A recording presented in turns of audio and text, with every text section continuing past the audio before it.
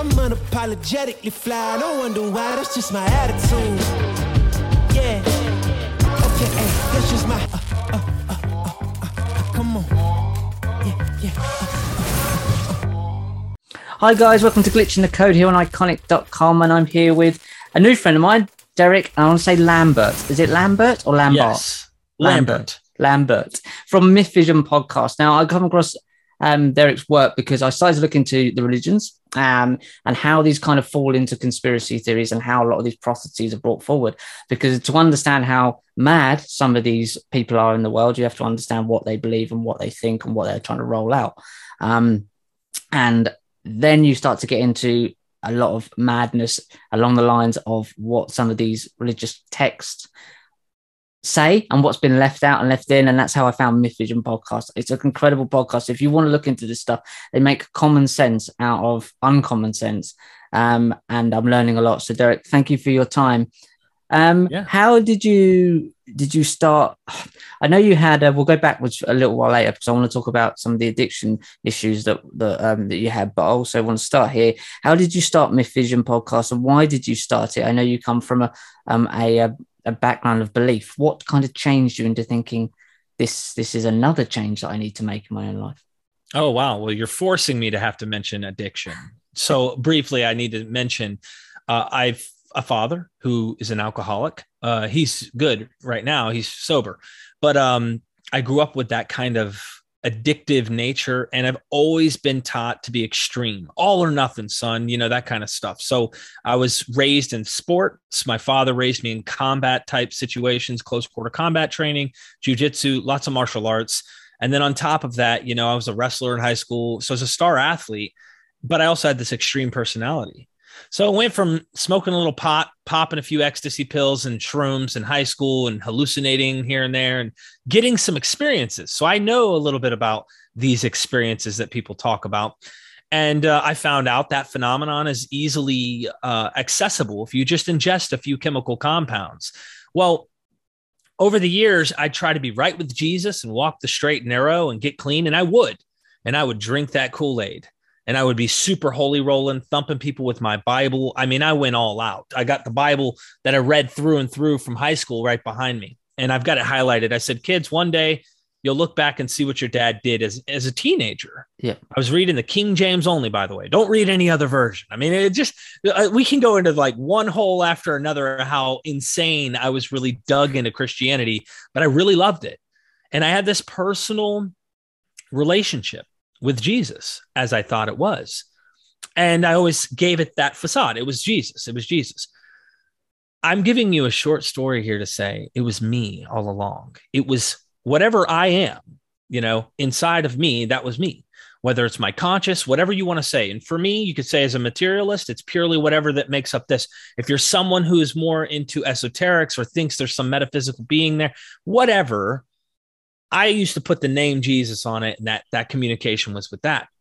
Well, I would get hooked on drugs. I got hooked on painkillers for many years, painkillers, opiates, Percocets, Lortabs, Vicodin, and then eventually to the stronger morphine patches to oxymorphone. For anyone who knows what oxymorphone is, it is practically a legal morphine type. It's like heroin, but prescribed. And then one day I didn't have enough money and I ended up on heroin. So then I go from sniffing to shooting it up. I'm telling you the dark stuff real quick here. So I'm about to die. I'm skipping 12 years of miserable pain and suffering here, on and off, and Jesus. So I'd be doing good and I wouldn't touch anything. I wouldn't do anything to drugs. And I couldn't explain hot and cold, either or, all or nothing, no balance. Nothing I did ever balanced. And then I'm going to die. I mean, like I'm starting to tell myself, you're dying. You're not going to make it out of this. But it was like two wolves inside, the good and the bad one. Which one are you going to feed, D? Which one are you going to feed?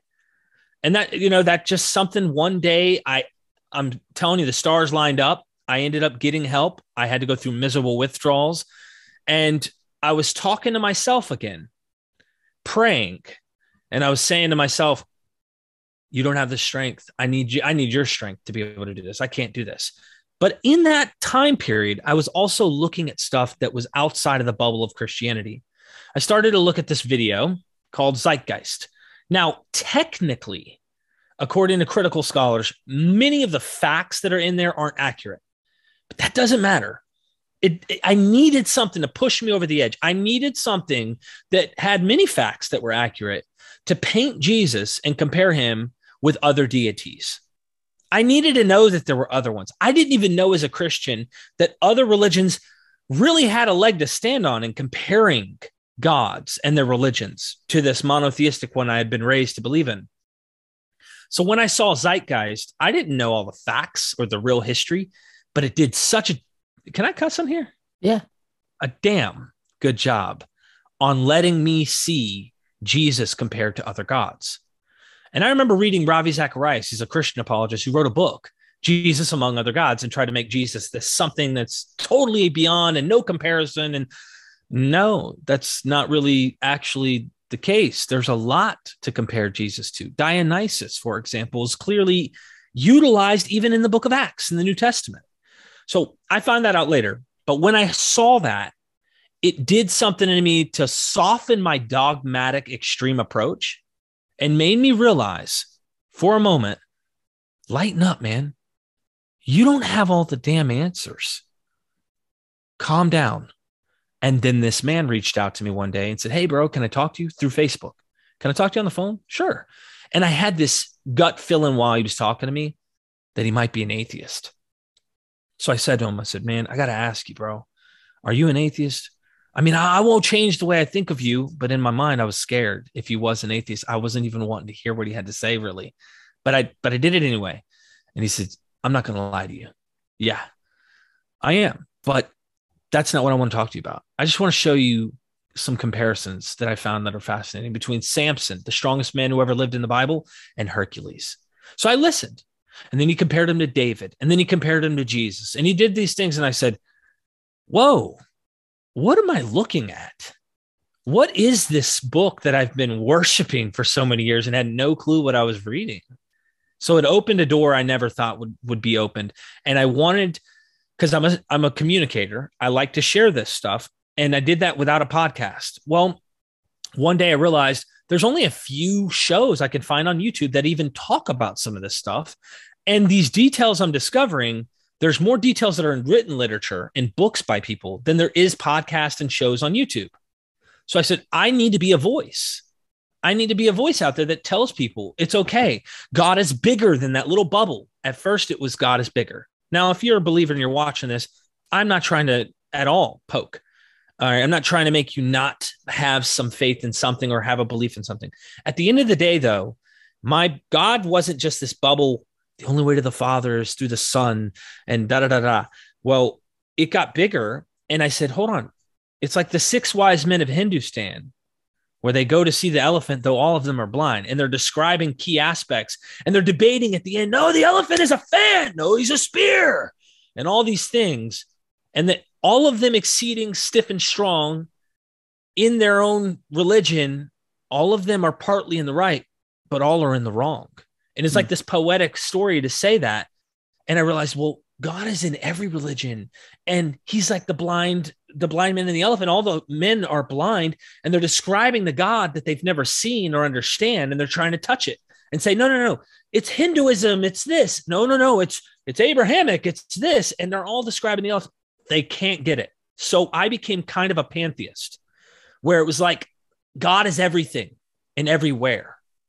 And then one day I dawned on natural sciences. I started looking at the world around me that I see. And looking at that, I started to go, what is the difference between pantheism, deism, and no God? What is the difference? I've never seen this God. I don't know for a fact. I mean, I have experiences, but now that I'm looking at natural sciences and understanding how the brain functions and things like that in a natural way, maybe naturalism makes sense. Does it require a God? Now, we have a lot we don't know answers to yet. We still are probably never going to know so many things either way. But at the end of the day, it led me down a path of critical thinking, being a skeptic, and wanting to dive into the myth without fear of where it takes me. And ultimately, that's the difference between deism and atheism to me was simply, Deism says a God started it all and disappeared, has nothing to do with anything anymore, is not active in the world around us, none of that. Then technically you're an atheist wearing a theist hat. That's all you are, in my opinion, because you can't explain why there's mathematical code, if you will. There's some kind of sequence to the universe that we see around us. That somehow to them makes an origin of a designer. And they don't see any potential, how do I put this, flaw in this system, right? They see, look at the design. But also when you look at this, look at the horrific crap that happens around us. So as much as you can say, look at the beauty in design, look at the horrors in this world as well. And you got to go, did a designer make this? Was he horribly flawed at creating a perfect world? Do you believe in the fall myth of the Genesis account? Everything was made good, but man messed it up? Really? Really? We brought all death and disease into this world and everything that you see around you. So you kind of approach it, you should balanced and not be so dogmatic, no matter what position you take. And that's where I'm at today. I'm still on this journey. What's great about, because when you were talking about that, and I listened to a podcast that you did with someone else a little while ago, and you talked about you were kind of trying to find answers. You were brought up in a family that your mum and dad, they argue quite a lot. I was the same, a very violent household between the parents, and you always felt that you were out of control. Mm-hmm. And the only thing that kind of sweeps across everything that we tend to do is, whether it's conspiracy research, whether it's religious research, mythology research, whether it's drugs, whether it's anything, is we're trying to find an element of control, even if that's going out of control, is we choose to do it ourselves. Self-harm is still done by us. It's not an external call. You're not hurting me. I'll hurt me before you hurt me. Do you think that kind of we're still doing that? We've just changed hats. We've gone from, like, I don't drink anymore, I haven't drunk for years, but we've gone to sobriety in that way, but kind of use that energy, that kinetic energy of trying to find some order, trying to hold on to something and put it into other realms of understanding. We're still trying to find an element of control and understanding of we're not able to be completely like, what is going on here? It's fascinating, but we're still trying to grab hold of maybe the ungraspable. 100%. Yeah. I've said this before, like when you go to try and get off drugs, as an analogy, because it goes for anything in life, not just drugs. This goes for anything. This is a philosophy. Anyone could see how this would apply. When I went to get off drugs, I didn't just stop doing drugs. People don't really know that. They think, well, how do I quit drugs? I just stopped doing drugs and then I'll never have to worry about drugs again. It's really not that simple. Your brain, the way that things work in the brain. See, I had to start looking at natural sciences to try and understand my own addiction at the same time and go, why did I do this? Am I a bad person? No, you're sick and you just need help. That's all it is. So the brain and its neuro pathways is like a musical disc. What do they call that? The disc with the needle. A record. God, old. Yeah, record. It runs down a certain groove, and our behavior causes groove patterns. It cuts pathways into our brain of the way we act. So when you are doing something and it's a pattern or a habit, they say after 21 times of trying something or doing something, it's a habit formed. Well, to stop doing that is very difficult no matter who you are. The brain it works off patterns. So no matter what, I'm very go, go, go. I had to lift the needle, which made me go, whoa, what are you doing? My brain not only chemically needed opiates because the receptors were dying for them. I mean, I literally shut off everything. When I go to withdrawal, you're literally shutting off and you're like not happy. Everything's miserable. Your brain has to heal, take some time. But it's also going, what are you doing? You're used to doing this, lying, stealing, doing all the horrific things to get your drugs. And even when I got clean, a month or two later, I'm walking into a gas station to get a drink from the soda, to give you an analogy. And I used to grab two, and I'd act like I put it back, but really one of them I slid down my sleeve or my pocket to steal. Mm-hmm. And I caught myself going, what are you doing? Like I actually had a conscience at this point, and I'm like, whoa. The pattern there to be a thief was ingrained in me from all the actions I did to keep my drug habit going. You have to lift the needle and do new behaviors, or else those other behaviors will inevitably creep back in. And your brain remembers those behaviors. So even years, decades later, it's still there, which is why people go, it's a disease. But really, it's not the way that medical science is describing this. It's not a disease like I got syphilis or some crazy, like something like that. It does need to be treatable. It's more like diabetes. And you need to kind of find ways in which you're able to treat that. Now, some people use Suboxone or methadone or some other chemical compound to help them get off drugs. For me, it's other therapeutic things, and psychologically, I've found other ways to kind of escape, like you talk about. So I've just steered the vehicle in a new direction, and these are behaviors that kept me from going back, and they've let me feel more fruition in life. I feel more complete and whole. There's a lot more to it, I'm sure, but I just scratching the surface to give you the analogy. Yes, you're right. I think I will always be this kind of person that I've been, in extreme in many ways. Even people on YouTube are like, dude, I've never seen a YouTuber who's recording and editing as many videos as you do. You literally are dropping a 1080p video every day on your channel, and you're dropping 8 to 10 of them a week on your Patreon. Like, I'm going and driving and recording and spending 6-7 hours in front of someone with a camera, asking them questions just so I can go home with 20 or 30 videos to edit it and put it up there. It's just, I'm always extreme, man. Always. Do you get the same sort of high? I've got another question for you in a minute. Of finishing a bit of content, uploading it and knowing you've done it. Is that kind of the same a tiny little the buzz that you used to get? Yep. I feel complete. Yeah, but we all do this in different ways, everyone. So, I mean, I wish there was a way to just go, oh, you're not as addictive. You can just calm down and everything is better. My wife will tell you, though, she says, you have calmed down quite a lot. Yeah. Like, you're really balanced about things compared to what you used to be. But even then, she's got to come out here. Hey, get off the computer. I need you to come in here and spend some time with me. Okay. Or I'll go in there purposefully and figure out a way to go play a video game to take my mind off of everything I do in here so that I can relax and get ready for the night with the wife. Yeah, I get the same thing, exactly the same thing. Very, very similar. And I've had addiction issues myself with alcohol, but not that extreme. I kind of got off there quite quickly.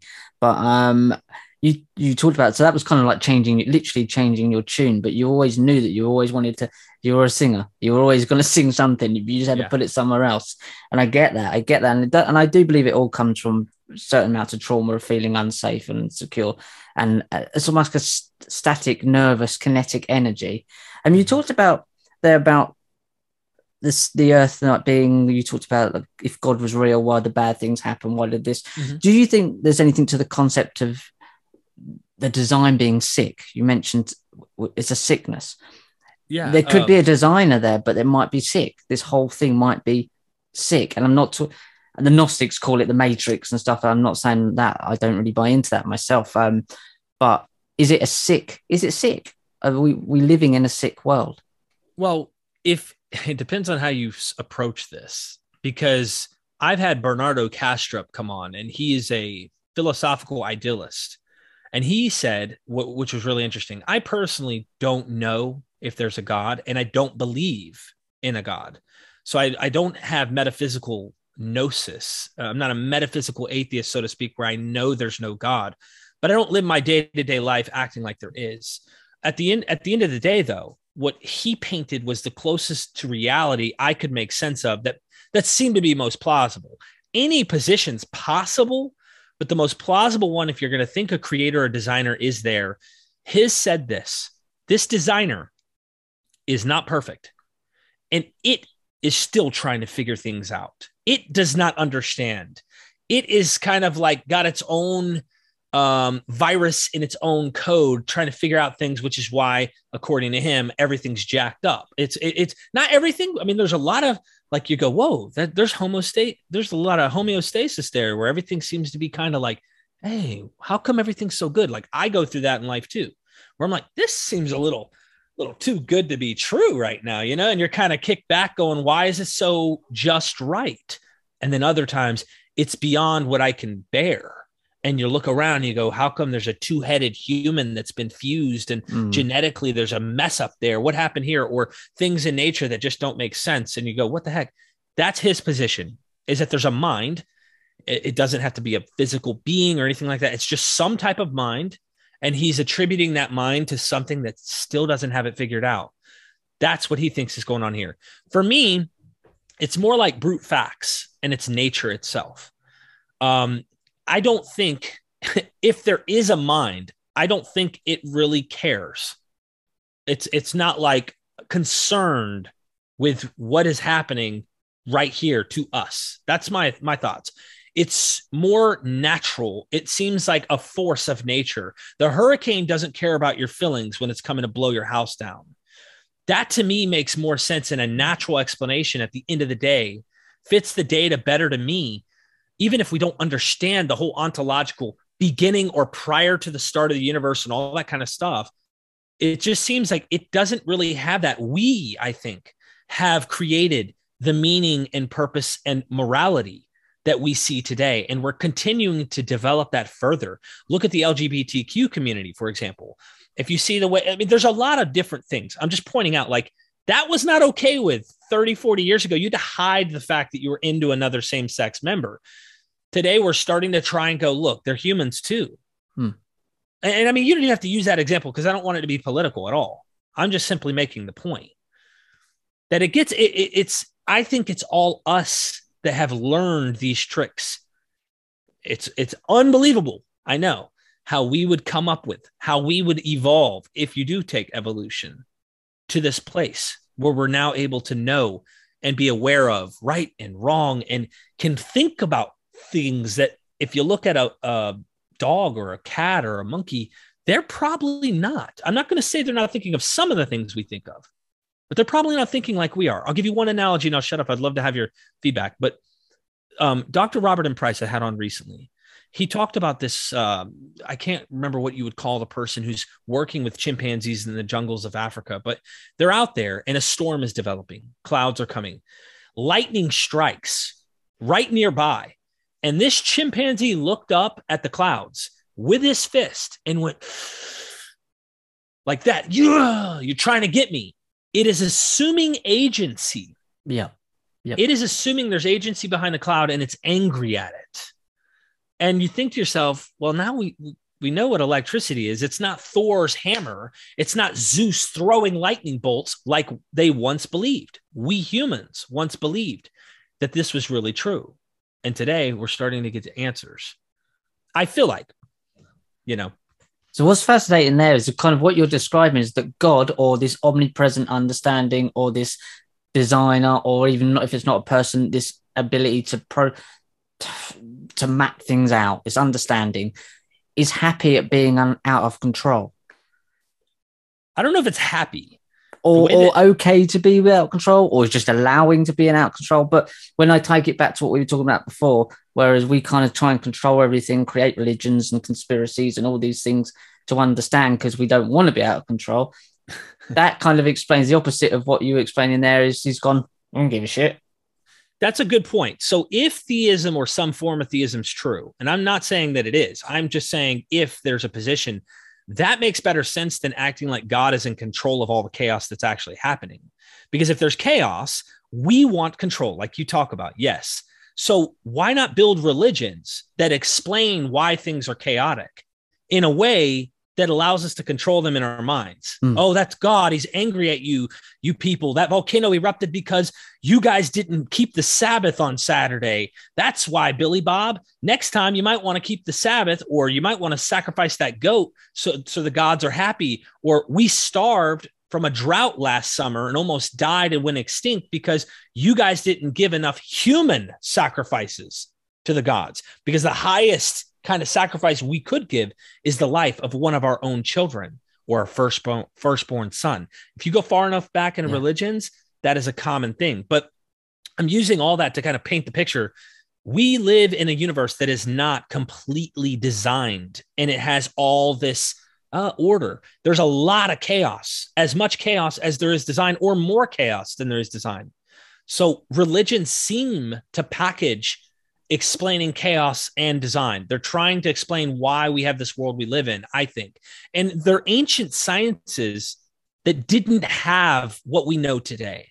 So they're doing their best. It's not they're stupid, like a lot of atheists I talk to, these dummies and this and that. It's like, no, man, religions are fossils of psychology and science of humans trying to describe the world and their own experiences from their perceptions. But we now have better sciences. That's what I'm trying to suggest. Absolutely agree. And it's a great way of putting it. So someone like a Jesus character, if you agree the person existed, I mean, it's quite clear that they've chucked a lot of mythology from other people on top of this character. That's probably what the Technicolor Dreamcoat was. He just shoved it on and it was all full of other people's patchwork stuff. But if you believe that character's come along, people have followed these type of people because they give them the answers or comfort from the chaos. Again, it's like, just please tell me how to live my life. Governments today, clearly most of the people who work in our governments, Joe Biden doesn't know where he is. They're not bright people, a lot of them, very corrupt, but they're telling you what you need. But really what it comes down to, it seems to be, is, again, comfort. I'm out of chaos. I don't know what I'm doing. Tell me what to do. Wow. I mean, you really are tapping into why I'm clean today. And you go, well, why are you clean off drugs today, Derek? I have found peace with chaos. Yeah. I have truly realized I don't know. I thought I knew all the answers, and I was completely comfortable for many years, I thought, but really deep down, the reason I kept seeking to escape and kept trying to find an answer and find that comfort is because none of the answers made sense. And I kept seeking out. I went to heroin when I first got clean in the newspapers. Right when I got clean, at the very end in the newspapers, there was a guy describing this. Local newspapers in North Carolina said heroin is sweeping North Carolina right now, the heroin epidemic. And this man described what heroin was like, the reporter asked, and he said, it's like God comes down from heaven. Now, none of this is factually true, but the experience is, it's like God comes down out of heaven and wraps his arms around you, and it's warm and cozy, and he says, everything's going to be okay. Yeah. That's exactly what heroin feels like. So that chaos you just tapped into is exactly the point. And if you talk to any pastor or preacher behind a pulpit, the reason people are happy to tithe to them, the reason people go to that attendance is they're not speaking in a chance of saying, I want you all to be your own learners, and I want to give you tools to just learn this on your own. They are teaching you what to believe. They're indoctrinating you technically. And most people, I guess, I'm saying I guess because I'm no expert on all this, I think they need that. They need that. That's why a lot of people say, you know, even though religions they say are dumb, and there's a lot of people in history who've made quotes like this, but it's for the masses who aren't intellectually or able to go to that place of chaos and be comfortable realizing the world around us isn't what you're painting it to be. Or they have to have this supreme idea that it's like a child. Your parents, not everybody was raised with good parents, but I had good parents even in that struggling upbringing. And I felt comfort knowing my daddy would protect me. Nobody could beat up my daddy, right? My mommy had my back. She was going to feed me. Everything was comfort. And then as we grow up and we get in a scary world that's around us, we're looking for another parent. And Father God is perfect. Father Sky and Mother Earth and all of that. I mean, if you're looking for a religion, you're going to use something analogous to your own experience as a child. And no wonder people are in church doing this right here. Arms up, hallelujah, and they're praising God. And what are they really doing? What is subconsciously happening there? I think they're saying, pick me up, daddy. Absolutely. My Look little boy, down at me. Yeah, my 13-month, little 14-month now, little boy does the same thing. Arms up, pick me up. And what you've described there is when we get to a certain age and we realize the gods of our youth, which are our parents, are absolutely clueless and chaotic. It's the same thing now as realizing maybe the person or the thing or the entity or the understanding that's created this is the same, just a level up of chaos. Yeah. And this is the amazing part. You use the term create, right? If it's created, yes. If it's not, nature is a brute fact this way in this universe. So whether you think and posit that there's a mind behind the universe, and I'm totally open-minded to that being the case, I would need more. At the end of the day, I'm ultimately an agnostic. Okay. If there is something there, though, it's chaos. No matter what, this is the chaotic mind or nature itself. If somehow you were to get into quantum mechanics and you thought, let's say Lawrence Krauss or Sean Carroll, these theoretical physicists are right, and they say quantum mechanics and this bubble burst into existence, and we end up in a zero universe, which has a homeostasis that causes us to be in such a, it maintained itself. The universe didn't just go out of existence. It maintains itself. And this just has natural order, which ends up chaos and what we look at and we think is design because it has some order in it. You got to ask yourself at the end of the day, why does anything exist at all? And people go, well, that's God. But really, I feel like it's a brute fact. At the end of the day, existence just exists, and we will not have that answer. People want the comfort of something, a mind being there. At the end of the day, this might all be eternal. And we just cannot understand, as Neil deGrasse Tyson sometimes says, the universe does not have to make sense to us. No. We want it to, but we're just primates that have just now learned to wipe our butts with tissues of paper. Okay. Like we're new to the game. Who knows in a couple thousand years, if we don't extinct ourselves, what we might figure out. It's like, I think it was Bruce Lee said, he had a concept about holding water. It's like trying to squeeze water. That's what we try and do through knowledge. We try and squeeze water and think, well, I can't get old. And that's what we're doing. And I've come to the same point. I'm 40 years old now, and I enjoy the ride of this stuff. I love talking to people like yourself. I love talking to people like David Icke. I love people, but I don't grasp onto anything anymore because I'm clearly as clueless as I was possibly in the day that I started this stuff. I'm all right with that, which is what you're saying. And I've come to the conclusion as I won't know, and I will go from here to the next place. And I might not know then either, but I'm going to enjoy it. I'm not going to waste my time fretting about it and trying to hold on. There's a concept that I want to run past you with the Garden of Eden mythology. Yeah. My kind of concept with that is, and again, I'm very crudely new to this stuff, is I think the whole knowledge, the idea was possibly that we do live in some sort of Eden, but the idea of eating the apple from the tree was that we were told not to. Obviously, it's a mythology and it's an allegory, because we weren't capable of having the knowledge of what we're trying to understand here without fighting each other, killing each other, and arguing over it and spoiling the garden.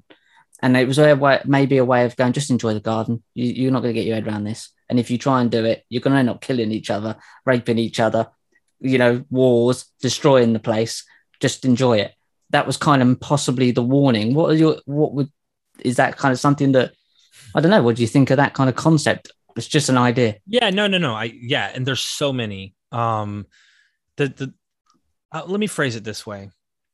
When we get into trying interpreting what these myths mean and what they say, there are absolutely countless interpretations of the meanings of what it actually meant.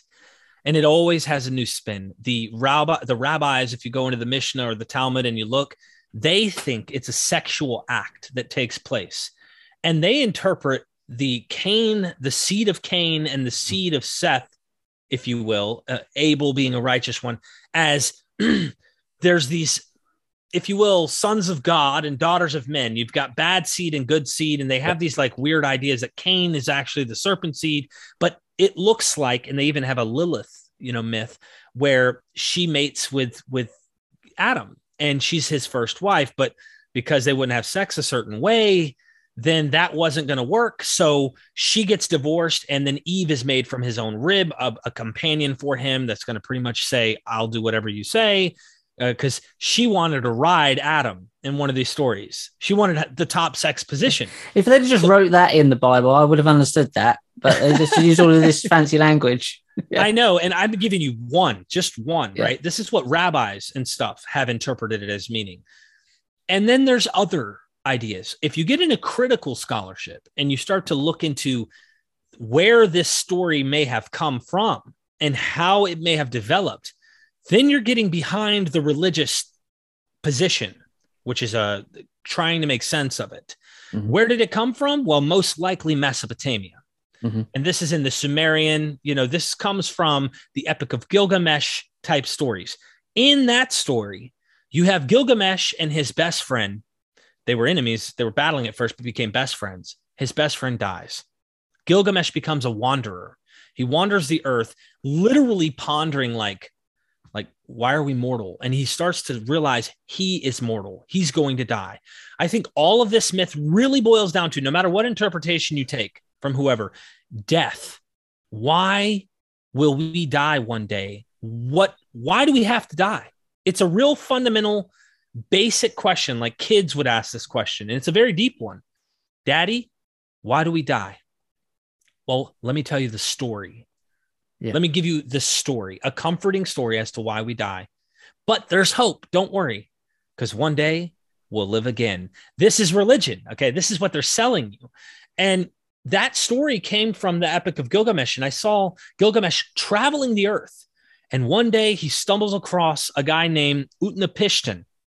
And Utnapishtim is a flood survivor. He tells a story to Gilgamesh. He says, listen, so the gods created man. And then the reason is because all these gods were upset at all the work that they were doing. They were over here digging canals and having to do all this work. And finally, one day, the gods say, look, and I don't know if it's Marduk at the time or we're going to a god that was before that was the head of the pantheon. But it was like, we don't want to do this work anymore. So they protest against the chief god. And the god says, all right, we're going to create mankind. We're going to create these people and they're going to do the work for us. So all the gods are kicking back, resting. They got their arms up and they get disturbed. They keep waking up from their slumber because they're resting. You'll see this language happen a lot. And all of a sudden they say, these humans won't shut up. They're annoying. They won't be quiet. They're too loud. So they send flood waters down to destroy them. But before the flood comes, one of the either Apkallu, they're these like wise sages, if you will, that know about the divine and what their plans are.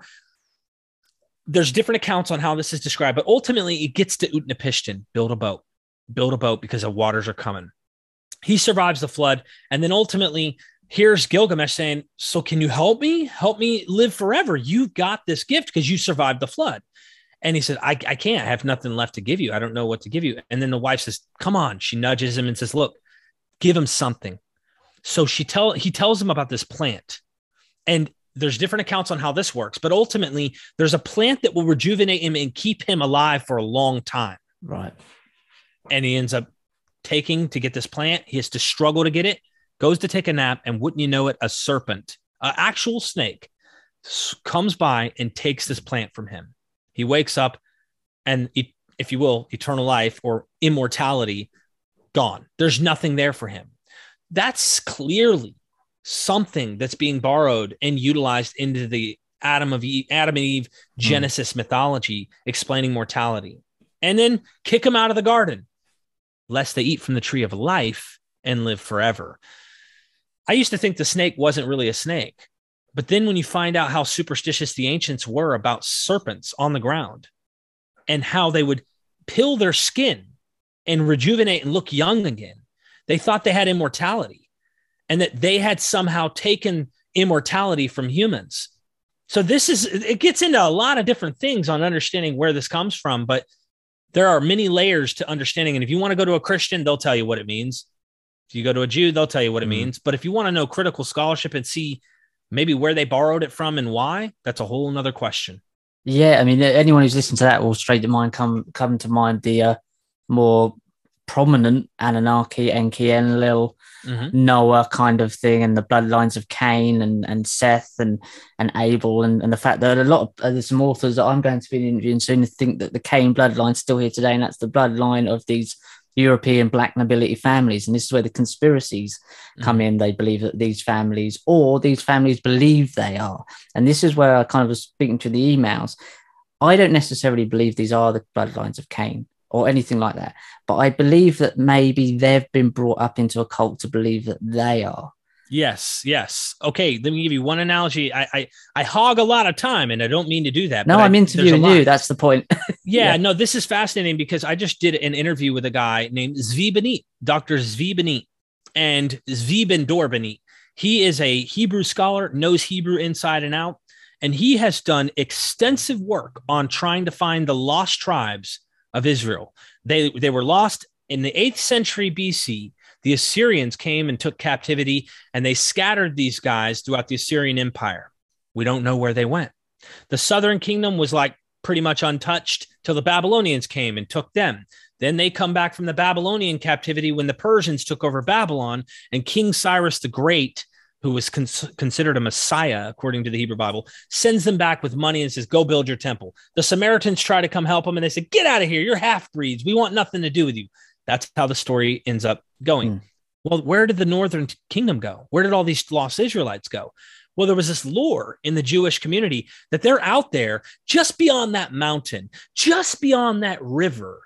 They're out there and they're waiting. And one day when we're righteous enough, when we do God's will enough, God will bring them back. Or when it's time, when God says it's time. And there's always an explanation for why they haven't come back. Well, you get down into the 1500s, even Christopher Columbus, okay? These guys are thinking they're out here.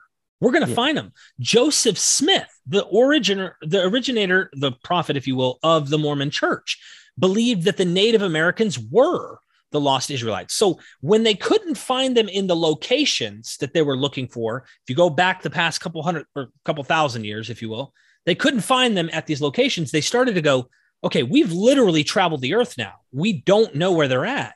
They must be a certain people group that we don't know. So now they start to identify them and go, oh, they're these tribes down here in Africa, or they're the Native Americans in South of America and North America and all these places. At the end of the day, it's a lore, it's a myth. But if you believe in the myth, you can be it. And it's all like the imagination can create your own reality if you want it to be. So now these tribes are saying, I'm lost Israelite. I am from the northern house of Israel. The British did this. The British Israelites, they claimed identity and said their bloodline somehow connects.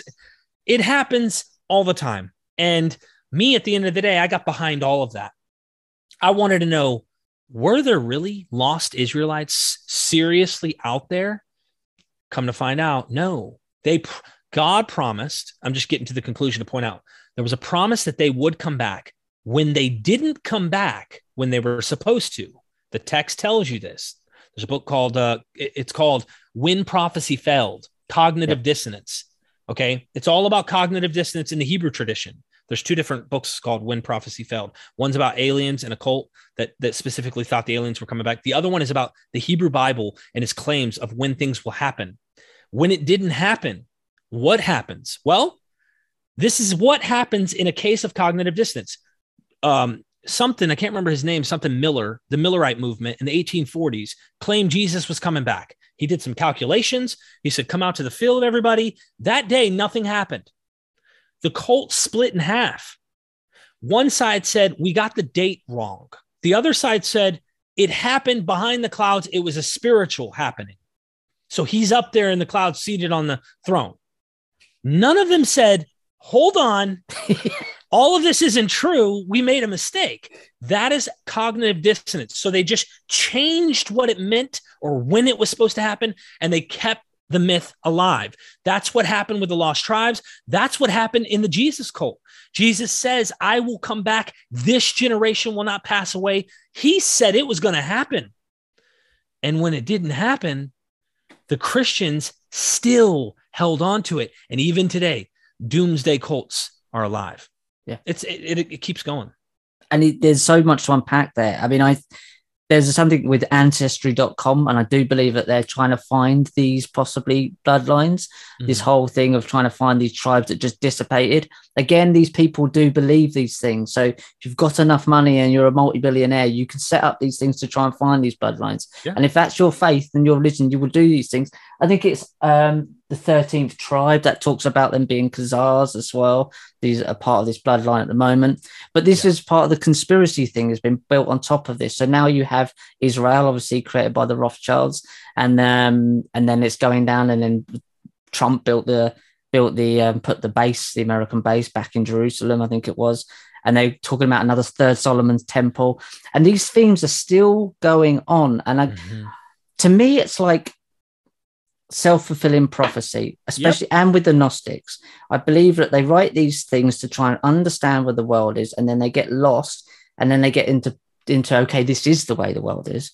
Therefore, then you get the things like the technocracy and Ray Kurzweil talking about connecting us to the cloud and uploading our consciousness, and we bring about these things. Right. because we believe them either to be true or they will come true. Therefore, people start to put the things in place, not really thinking actually we're doing this as it's not being done to us. Yeah. So for me, I don't know about the cloud and all of that. Okay. I don't know all this particular idea that you're talking about here, but if I just take my common sense of my own experience, and when I put my mind to something, especially something I regurgitate as a ritual or I read ritualistically, and I want to achieve to be like that saint, that prophet, that person, or that God, whatever it might be, you're going to try to mimic and self-fulfill that. Simple as that. Anything you put your mind to, you can start to mimic. I deal with this all the time, actually. In fact, a Jewish, well, he's not a Jew, he's a Noahide, a Gentile convert to Judaism. Mm-hmm. And so he says, we got in an argument the other night, and I mean, I thought the guy was sauced up, but he messaged me and was talking about, look, man, you can't explain the existence of Israel, of the Jews. Explain their existence. Now, when he says that, because I've studied this a lot, that's a loaded question. I can't take the time, especially when he's trying to debate me, to explain to him all of the different things that he is already assuming in his mind while he's carrying that antagonistic approach to me. I can't even begin to try and cut it up for him to explain how this can make sense naturally. There's just not enough time. And honestly, that wasn't even his intention. His intention was to tell me my God exists because the Jews exist, and everything they've been through is evidence that my God exists. This was his whole claim. And the funny thing is the same claim is actually made in a different way by Islam. The Muslims claim the Quran is the word of God. It's perfect. It's directly from the oracle of Gabriel, directly from Allah, and from Allah to Gabriel to Muhammad. And they make these claims too. And they say stuff like, well, the Quran claims, the prophet claimed that we would know that the tallest building, or there's this prophecy of the tallest building ever being built, right? By Muslims, I guess. Well, if you look in Dubai right now, the tallest building in the world is in the Muslim country in Dubai. Does that prove their God exists? To them, absolutely. Right. And Derek, you need to shut your mouth if you think otherwise. That's their thought. They think, you idiot, can't you see the tallest building in the world was created? And they prophesied this 1,400 years ago, Derek? Well, I can give you an analogy. If we started a group and a community, we were a tribe, and I said one day we'll be the strongest people that ever lived, okay? Something like that. One day down the road, let's just say, and there's a strongman competition, and this whole cult has this idea of being strong. Why? Because our prophet said so. We got to keep that in mind because these are sacred texts. So they lift weights all the time. And one day a guy enters into the world's strongest competition to a person in that cult, and he wins that. That's prophecy fulfilled to them. To me, that's common sense. It really is not prophecy fulfilled to me. To them, they'll go, see, you're not open-minded. And to me, I'm looking at it going, I'm sorry, I don't think you understand why I don't see that as adequate, actual divine help as to why that happened. Did you look at all the other times that your prophet made claims and it didn't happen? Oh, you ignored all of that. Yeah. And you find the points where you say, haha, tallest building ever lived. Haha, the Quran has been preserved, whatever it might be. And the Bible does the same thing. They ignore the failed prophecies and they only focus on the ones that actually happen or at least become self-fulfilled. No, I completely agree. And I listen to this, I'm more and more convinced that as someone who works in the conspiracy arena, that's what they call it, it is a alternative religion. It's definitely an alternative belief system. Yeah, it is. It is no different in that we were not in the room with the people that we're having theories and concepts about. A lot of it is way out there. Some of it is happening today, but it's happening because people are doing it, not because I'm a magical foreseer into the future. So it's human beings doing things. And I find that fascinating. And the more I get to this, what is it about people like ourselves that can look at these things and go, do you know what? I might have been wrong. That might have been mad. And then we can change and go, actually, that makes more sense without having an ego attachment to it. Like you were saying, we're not trying to the cognitive dissonance isn't there. Because we're not going, okay, that sounds like a nonsense to me because I've got new information, or I've thrown out that one. How are we able to let go? How people not, some not? That's a really good question. I mean, when you do research cognitive dissonance and you understand how that works, I personally think this, and I don't know how to put it into technical, medical, scientific terms, but this is what I personally believe. This takes a second. So when you actually have an experience, and I've had plenty of experiences before I ever did drugs with Jesus, you feel in your bosom, in your solar plexus, a warm comfort. You feel I'm part of something. And you take that experience, which to me is today is chemicals and a social construct that is releasing endorphins and serotonin and all of the different amazing things that make us feel great by the social construct that we're around. That experience we attach to ideas. So guess what? My experience then validated my belief, which is a whole different thing. I have made this cloud in my mind, the cloud. Let's use the cloud as an example. My thinking, my thoughts are a cloud. Okay. That cloud encompassed Jesus. My experience, I then attached to that cloud. So now anything that comes contrary to that cloud attacks what I know, what I experienced.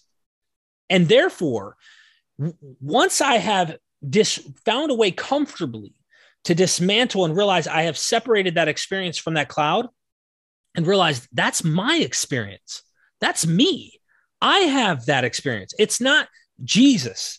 It's not Vishnu. It's not Buddha. It's not the Anunnaki. It's not any of these things that is the cloud. It is me having these experiences that comes from me. Well, when I did that, that's when I realized I needed to be empathetic. I needed to be patient because I know why they do it. I know exactly why they do it, as I was like them. Muslims do it for Muhammad and Allah. The list can go on. You get where I'm going with this. So when you say that, why are we able to? I think we've kind of found a way to be secure within ourselves and explore the world without any taboo options to consider because we've divorced the cloud from that experience. That's my opinion. And I mean, most of the world probably has had a religious experience. Most, if they are religious, or they're just going through the motions because they were raised that way. But ultimately, that I connect. People do it with politics. People do it with everything on planet Earth. You attach your experience, what becomes true to you from the social environment you live in, to that cloud. It's Donald Trump. Nope. It's Joe. It's every single thing you do. And how do you divorce yourself from that? How do you find a way to do that? That's the difficult question. How does one finally internalize? For me, it was facing death. For me, it was the trauma of I am actually about to die. And that survival mechanism kicked in for me. And it was, you have to do anything to survive, even if that hurts you. I don't care what it is. I'm getting like intense here to let you know at the end of my addiction, heroin shooting up, I knew I needed to do anything. I got jumped when I was a teenager in Myrtle Beach, South Carolina, by 10 to 12 dudes. One of them had a baseball bat. He fractured my shoulder blade on my back. I was going in and out of consciousness. And I remember my dad whispering to me in my head, son, survive. I remember him saying, survive. And I did everything at that moment that I could because I was starting to black out. They're hitting me in the head. I'm seeing light. I'm starting to go out. And I just jumped up and just screamed. It's over. I mean, like I just lost my mind, went back into the hotel, but I had to survive. For me, when it had to survive, it was separate everything you think you know. You don't know Jack, Socrates, okay? I know nothing. And then start over fresh, clean slate. Try to evaluate the world on what you can know, not on the imaginations or looking at text. Start to be more critical, but also be open-minded. That's what I did. And that's what leads me to where I am today. Yeah. So what you're saying there is the internal validation instead of an external validation. Absolutely. Yeah. Absolutely. I mean, you can only go off what we perceive. I mean, you can't, like, there's maybe limits to that, sure, but we live our every day based on what we perceive, what we experience with the senses that we have. That's the best you got. So anything outside that, you kind of have to speculate. But I'm totally okay with that now. And to answer why people do that, I think is they got to hit a wall. If it's drug addiction, if it's a spouse divorcing you, if it's my mom passed away, there's tragedy there. Somehow we've narrated tragedies and believed in the myths. Okay. But we are our own tragedies. We have our own stories. We don't need to believe in these fictional ones that are dividing humanity. We need to recognize and appreciate everyone's own story and realize that we're all humans who are telling our own narrative. We have our own path. We are our own myth. And that's what I'm trying to teach people. Myth vision. You know what I mean? I want people to look at themselves and value them. Don't look at women less because somehow a story said she was the first one who ate a damn apple. Get out of my face with that. Women have been belittled based on that myth. Women have been treated like absolute dog, you know what, for a long time. That's just one. There's many things we've done. Humans in this narrative, you're broken, you're fallen, you're worthless. You need this God to save you because you're nothing. You're dung, as some of the texts say. Your righteousness is like filthy rags. What kind of parent, father, would look down to their children and think that way? Nah, not me. I'm going to do something different. You know, I think I'm more moral than the biblical God all day long, and I can prove it. Especially the Old Testament one. He was a right rotter. I can't believe people would look at that and go, he's nice. Or like, would you leave your kids with him? No, you wouldn't leave your kids with him. So right now, in this day and age now, something popping into my head there is that the kids, and we do it. We have stuff online, the beast system, as I call the internet. Our gods are becoming our online versions, especially for kids. It matters more to them that their online version, their God version of themselves doesn't disappear than it does them disappear. They would, do you know what I mean? They die as another death if their online presence dies, if their Instagram goes, their Facebook goes, their YouTube goes. And we know what it's like because we do this content and we're pulled in it as well. We're creating our own versions of our own gods that we believe in now, and we kind of worship at the altar of our online avatar. Yeah, that's true. But we've been doing it for a long time, online or not online. I'll give you an example. Let's pretend you and me had space-time travel. We went back in time and space, and we were in the thousands AD talking to the church council. And I was saying the things I'm saying right now about Jesus and how it's not real. Would they try to kill me? What do you think? Yeah. Why? Why would they attack me and be so upset? I'm attacking their avatar. That's their avatar. I'm attacking their image, their cloud. But their cloud is connected to their experience. And every human has these experiences, unless there's someone who really is like we talked about with chaos, someone's born and they just don't have emotions or something. We have serial killers that are examples of that. But the point is that cloud is their avatar. And they have made Jesus them. In fact, a lot of the texts in the New Testament say, you are the body of Christ. And why do you persecute me, Paul? Persecute? Who are you? I'm Jesus, whom you persecute. But you weren't really persecuting Jesus. You were persecuting Christians who follow Jesus. So the psychology comes in. I am in Christ. And if you attacked my Christ, you're attacking me. And Christians feel that way today. Well, if you attack my avatar, you're attacking me. If you're online and you're speaking ill about me, or you dislike my video, or you don't like my video enough, my avatar isn't good enough. I'm not good enough. And we have not learned to separate those things. I still fall into that trap sometimes. Online, you got to try and find a way to divorce yourself from the way people view you. But that's my way to try and make sense of that. Which is fascinating. One little deeper than that then is that, okay, the avatar can exist. So, okay, you might get a load of rubbish between your avatars. So say people just hate your videos and I hate Eric. I can't stand him. He's a nightmare. Right. Some people would rather them be hated than not even acknowledge they exist at all. And is that tied back to living forever, dying, death? So repeat that last part again. I'm sorry. Repeat. So say I didn't acknowledge that your avatar online existed at all. Would it be preferable to acknowledge that you exist but just hate it, to not acknowledge it at all? Is that death? So you're asking me if because not you personally, but I'm talking about like people in general. Would we prefer that our avatar online was hated to not seen at all? I guess some people wish that they were, that they never not exist, that they don't cease to exist. People want to live on after death. That's a psychology as well, why we want eternal life. Immortality is like taught in all of these different religions, including the Greco-Roman ones, that one day we hope to have an apotheosis ourselves and ascend to Mount Olympus and be with the gods or become a god ourselves or whatever. So I think that there's definitely that connection there where people would rather have attention than none. But some people are...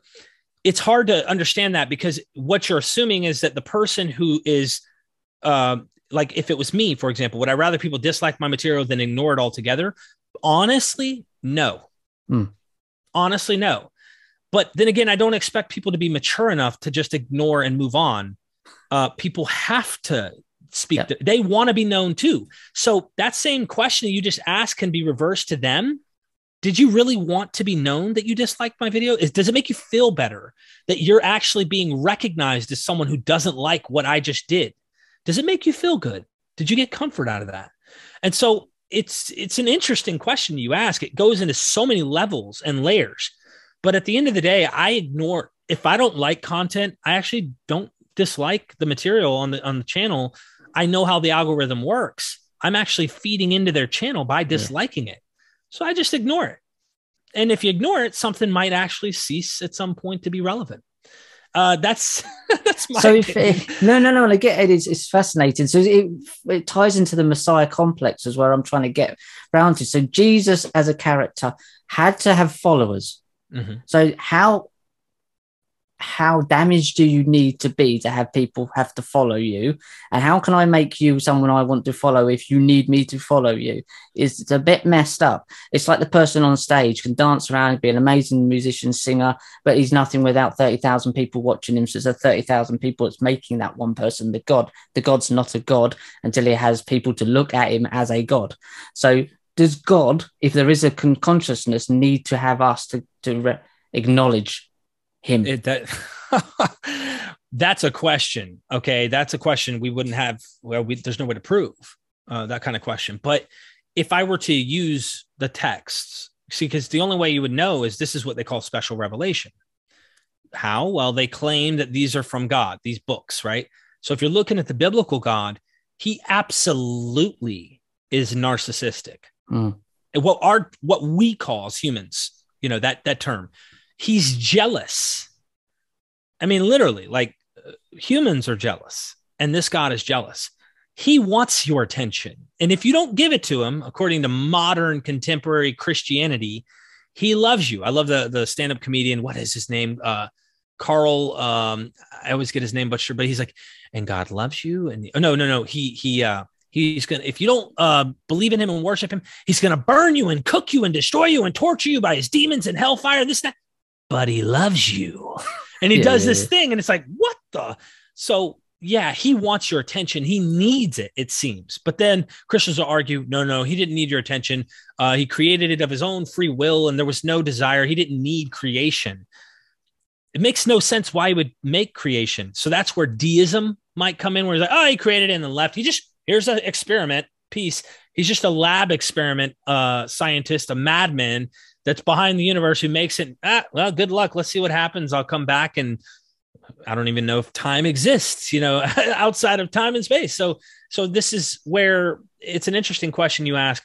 But I think personally, like I talked about, I'm getting into naturalism. I think that we project our experience onto other things. The Bible says that we were made in the image of God. And of course, there are people who have different analogies. The Anunnaki made us somewhat like them to do the mining of the earth for gold, et cetera, et cetera. You name it. But I, as I've been researching, have come to the conclusion that God is made in the image of man. As time goes by, you see that development. Really, at first, it was nature. Nature is what we worshiped, and polytheism became the thing that sprung up out of nature worship. So the tree over there has energy and power and has its own. We talked about this earlier with the chimpanzee putting the fist up to the sky. It has its own agency. Trees have agency. Animals they can see clearly have agency. Everything starts to have agency. So now all nature becomes this reflection of trying to explain the divine. And eventually we start to give those human attributes.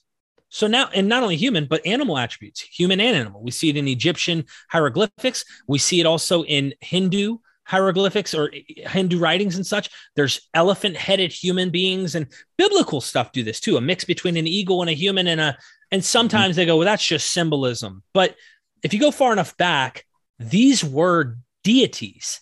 Tiamat is like a serpent-type being that Marduk has to defeat and creates the world from. Yeah. So I think all of these are reflections of our own experiences and our perception of nature. And technically, like I said, a very outdated, superstitious explanation of science. That's my opinion of religion and God. It's fascinating. I could talk to you about this forever. The last question, because I've kept you longer than I said I would. No problem, brother. I love you, man. This is great. Thank you. We'll do it again. I'd love to do it again. It's just fascinating to me to get into these subjects, especially with someone who has the understanding I don't have of the religious context and the background of it. I want to talk to you about Zoroastrianism once, because I never even heard that word till about 2 weeks ago. Image of God. You just said the image of God there. And that brings to mind straight away vampires. They can't see themselves in the mirror. Mm-hmm. If God didn't know, let's just say there was a person or an understanding or an intelligence, what they look like. Imagine me and you, we spend our whole life, but we can't see what we look like. No reflection. We don't understand I'll never see what I look like. You never see what you look like. How mental would you go? So is this possibly, I don't know, I heard this theory a long time ago. This was God's or intelligence way of understanding or finding out what they were seeing themselves. Is this kind of, as you say, God is in the image of man? Is he trying to find out what he is to see himself? He just didn't understand. Without seeing your own reflection of yourself, can you truly know who you are? So the way the way you describe that, I'm trying to perceive and look from the angle you're looking at, because you're coming from an angle where supposing that there is a God. All right, we're having to kind of suppose already that this is what's going on. So if we're already supposing there is a God, why would he make man in his image as the text describes, right? That's an interesting thing to think about, especially if you go back to when this is written. Not modern day people. Modern day people will try to make God outside of space and time. There's a book called God and Anatomy. It's literally called An Anatomy by Francesca Stravacapoulou. Hard, tough name to look at. Really, really awesome name. Yeah. Couldn't compete with that. But she wrote a book called God and Anatomy, and it just got released. I'm still waiting for it to come in the United States. And the whole book is exactly what that title is. And you go, what's an anatomy? Yeah. God has hands and feet. God has a penis in the Bible. Literally, the God of the Bible is not what Christians today are saying. Now, that's their own perception based on modern philosophical and scientific understanding of the world around us.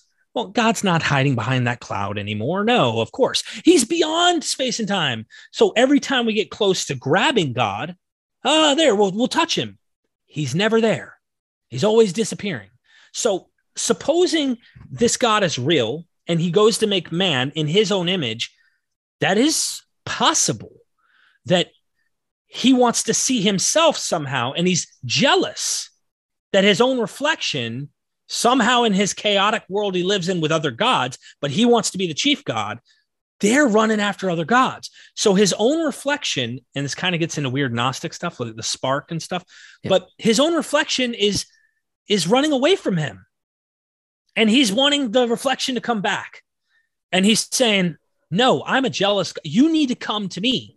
But it tells you either he is incompetent, doesn't have the power, or something's wrong on his part that he can't make them come back, or he's not drawing them back somehow.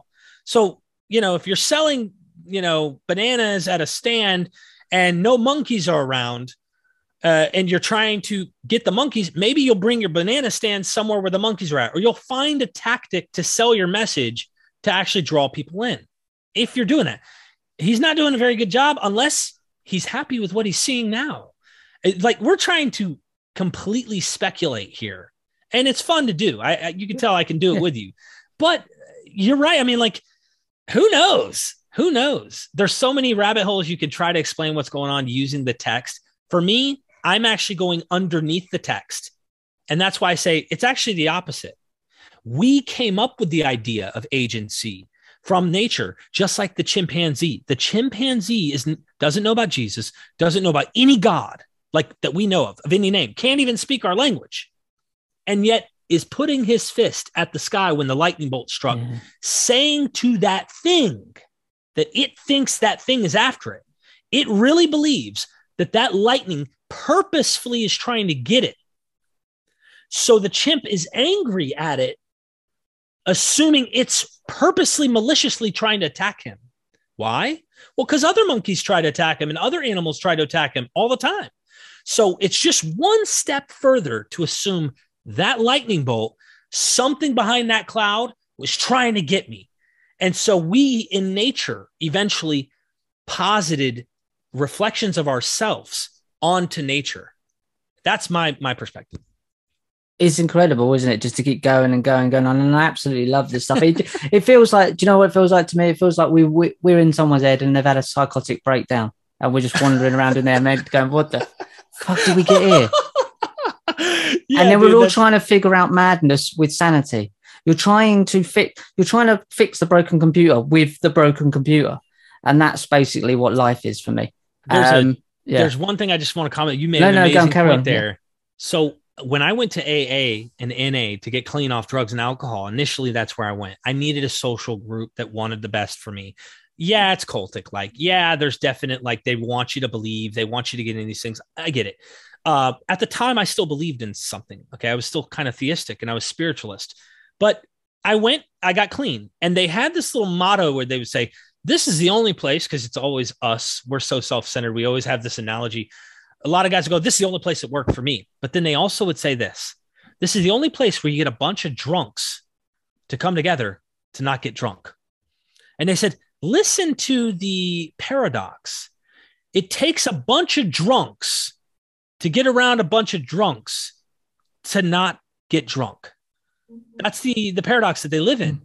It takes a bunch of drug addicts to come together in a room to stop being drug addicts. That's the way that they fix alcoholism and drug addiction in these rooms. Now, it's not the only way, of course. I'm just saying in their world, that is how they make sense of it. Because what can you tell me if you've never been where I have? Here we go. Once again, separate the cloud. They try. They say they think you need a cloud, right? You need to have a deity of some sort. And even people will say atheists have clouds, right? They'll go, everyone has a cloud of some sort. They like to call it a religion, but nonetheless, I don't even care about all that argument. At the end of the day, everyone needs something to look up to. We all have clouds, and I don't care what it is. If it works for you, good. If it harms others, I would hope you change your cloud. And I want to try and find a way where humans can come together. But that point is, they are taking their experience. And if you've had an experience like I have, and I listen to you, another sentient being, explaining to me your experience, and I can relate, then I have connected to you in some way. And your message can help me to get where you are. So if I'm a newcomer to the room and I'm listening to you and you say, yeah, I've beat my wife. I've stolen money. I've gone to jail. I've done this and that. I've done this and that. But let me tell you something. When I about gave up hope is when all things changed for me. And this is what happened. And I'm like, listening to you, because I've done all those things and even more or whatever. And I was able to latch on to you. I connected not with the cloud. I connected with the experience. And that's how I got clean. So we need to connect. I think humans need to connect on an experiential level and not care what your cloud says and what my cloud says. We need to empathize with humans because too many people suffer and die, and they think nobody cares. They really do. They really think nobody cares. But I want them to know that I do. And they might think I'm full of shit by saying that, but I'm really not, because I know what it's like to almost die. And the ancients had a saying, if you die before you die, you'll never die. And they would take psychedelics and all this. We can get into a whole bunch of different stuff, but there were mystery schools where they would tap into this, and they would die, experience death before they died. And guess what? Technically, based on that, I'm going to live forever. You see what I'm saying? Like, I don't ontologically, technically believe that. I'm saying, though, you don't fear death when you've already faced it.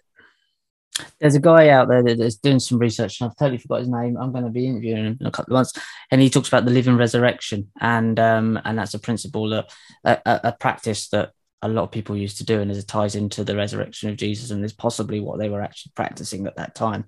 It's a thing where they put people into a coma for 3 days they say they go over to a different reality and come back with information that they couldn't have got before. And it's called the living resurrection. Mm-hmm. It's done medically.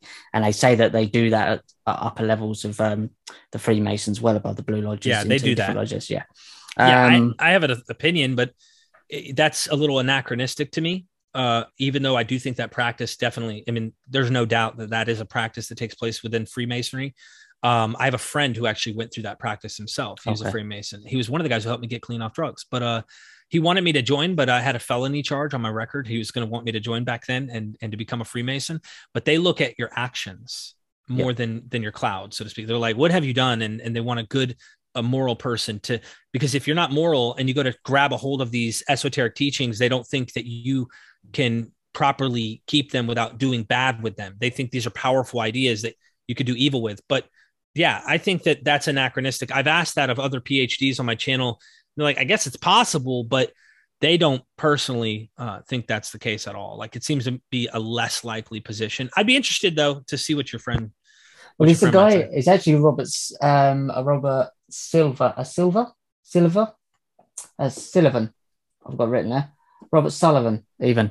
Robert Sullivan has been on your show. I think I found him off your show. He's a 30. Yeah. He was a great guy. So I'm going to interview him. And I watched your show, fascinated, chat to him back and forth. So I'm going to be interviewing him soon. I'll let you go, but let's do this again because this was absolutely fascinating and really lovely to chat to you. And thank you for being so patient with the time. Where can people find your podcast? I'll link everything below. Everything you do, where can people find you? Yeah, so go on YouTube and you can just type in Myth Vision Podcast and you will find my channel. I got the red eye and everyone likes to read into that. I get a lot of people thinking I work for the Illuminati, stuff like that. I wish they sent me a check. I'd be happy to do so. But I don't. So, but I talk about all this stuff. This is stuff that all these groups, all of these different types of movements are talking about, these things that I talk about. But I'm also tapping into academics, legit PhDs in mainstream scholarship, as well as fringe ideas. And mythvisionpodcast.com is the website. So it's real simple. Myth, M-Y-T-H, vision, one word, podcast. It's simple. So guys, I'll send you over there. I'll send you all the links, but it's becoming one of my favorite podcasts because it's just the people that you speak to and the understanding of these texts, especially if you're going to do conspiracy research. You really do need to understand what these people would believe and where the origins of some of these mythologies come from and where you can see where they're heading. So guys, thank you so much. Thank you, Derek, for your time, and I'll speak to you soon. Bye. Thank you. But I'm unapologetically fly. I don't wonder why. That's just my attitude. Yeah. Okay, that's just my